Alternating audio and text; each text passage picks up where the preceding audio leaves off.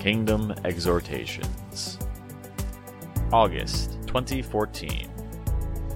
Read by John Morton. Good morning. It has been said that most of the evil done in the world today can be traced to anger. Anger is a normal human emotion, one we must labor to master if we are to have intimate relationship with God and walk effectively in the advancement of His kingdom. Regrettably, for many of us, anger is a seemingly unavoidable part of close human interaction. We get hurt or offended, revenge is taken, and people are often physically or emotionally harmed. We can, however, learn to control ourselves when we feel disrespected or abused. But if we do get angry, we must be careful not to physically or emotionally harm others. In fact, if we take time to quietly examine why we become angry, we are likely to find that anger is alerting us to something wrong within our life, which needs to be prayerfully dealt with and corrected.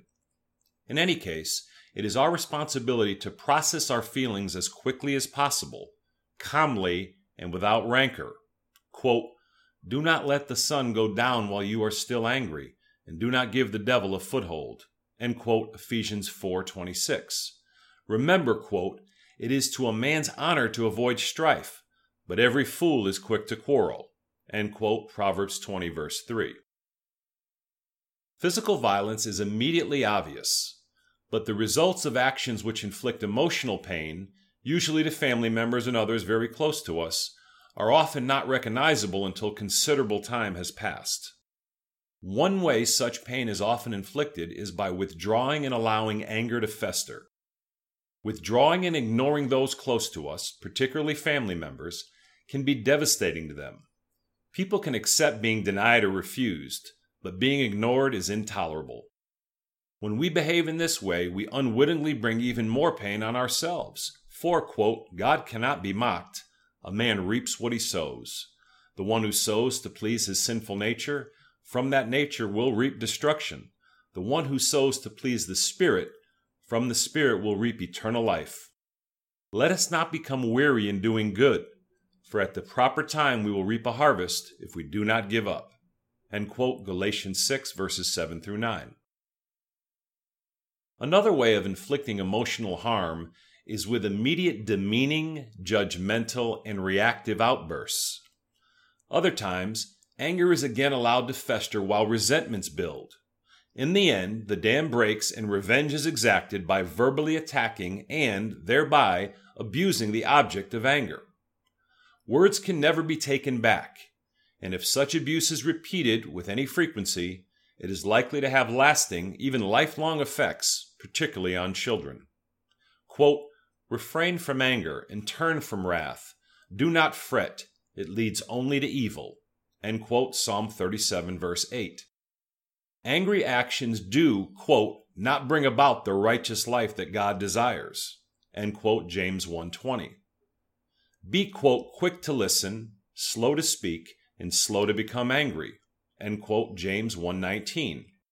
Release anger quickly and do so appropriately. Do not let it build and fester, because doing so leads to resentment and wrath, which is likely to turn into actively seeking revenge. Quote, "A patient man has great understanding, but a quick-tempered man displays folly." End quote, Proverbs 14:29.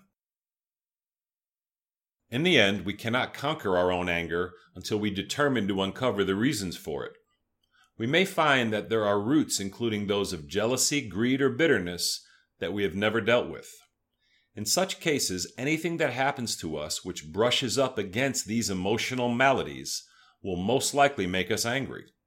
Hence the expression, quote, "hurt people, end quote." This cycle of futility does not have to continue. When we get angry, we need to evaluate what happened. This includes demonstrating a contrite heart, where we own up to our shortcomings and prayerfully seek the Lord to discover what triggered our anger. Once we identify the source of what perturbs us, we can go to work to receive healing in our hearts, so that the wound that is never healed can finally do so. Let's earnestly repent of ungodly anger, resentment, and bitterness, as the Bible tells us, and do it quickly. Otherwise, distance in our relationship with God will be an inevitable consequence. Let us labor to forgive those who have wronged us, and forgo anger, even as, quote, the Lord is compassionate and gracious, slow to anger, abounding in love, end quote, Psalm 103:8. The effects of willful disobedience are cumulative, and over time, we cause the gap between ourselves and God to widen. If that is happening to you, it is time to repent and, quote, get rid of all bitterness, rage and anger, brawling and slander, along with every form of malice. Be kind and compassionate to one another, forgiving each other, just as in Christ God forgave you. End quote, Ephesians 4:31 and 32. May God bless you all.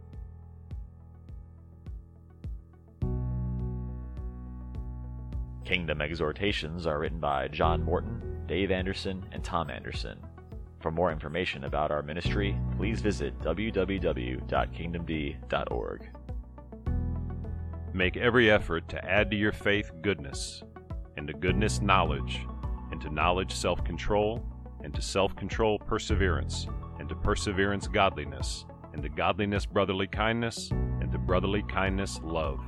For if you possess these qualities in increasing measure, they will keep you from being ineffective and unproductive in your knowledge of our Lord Jesus Christ.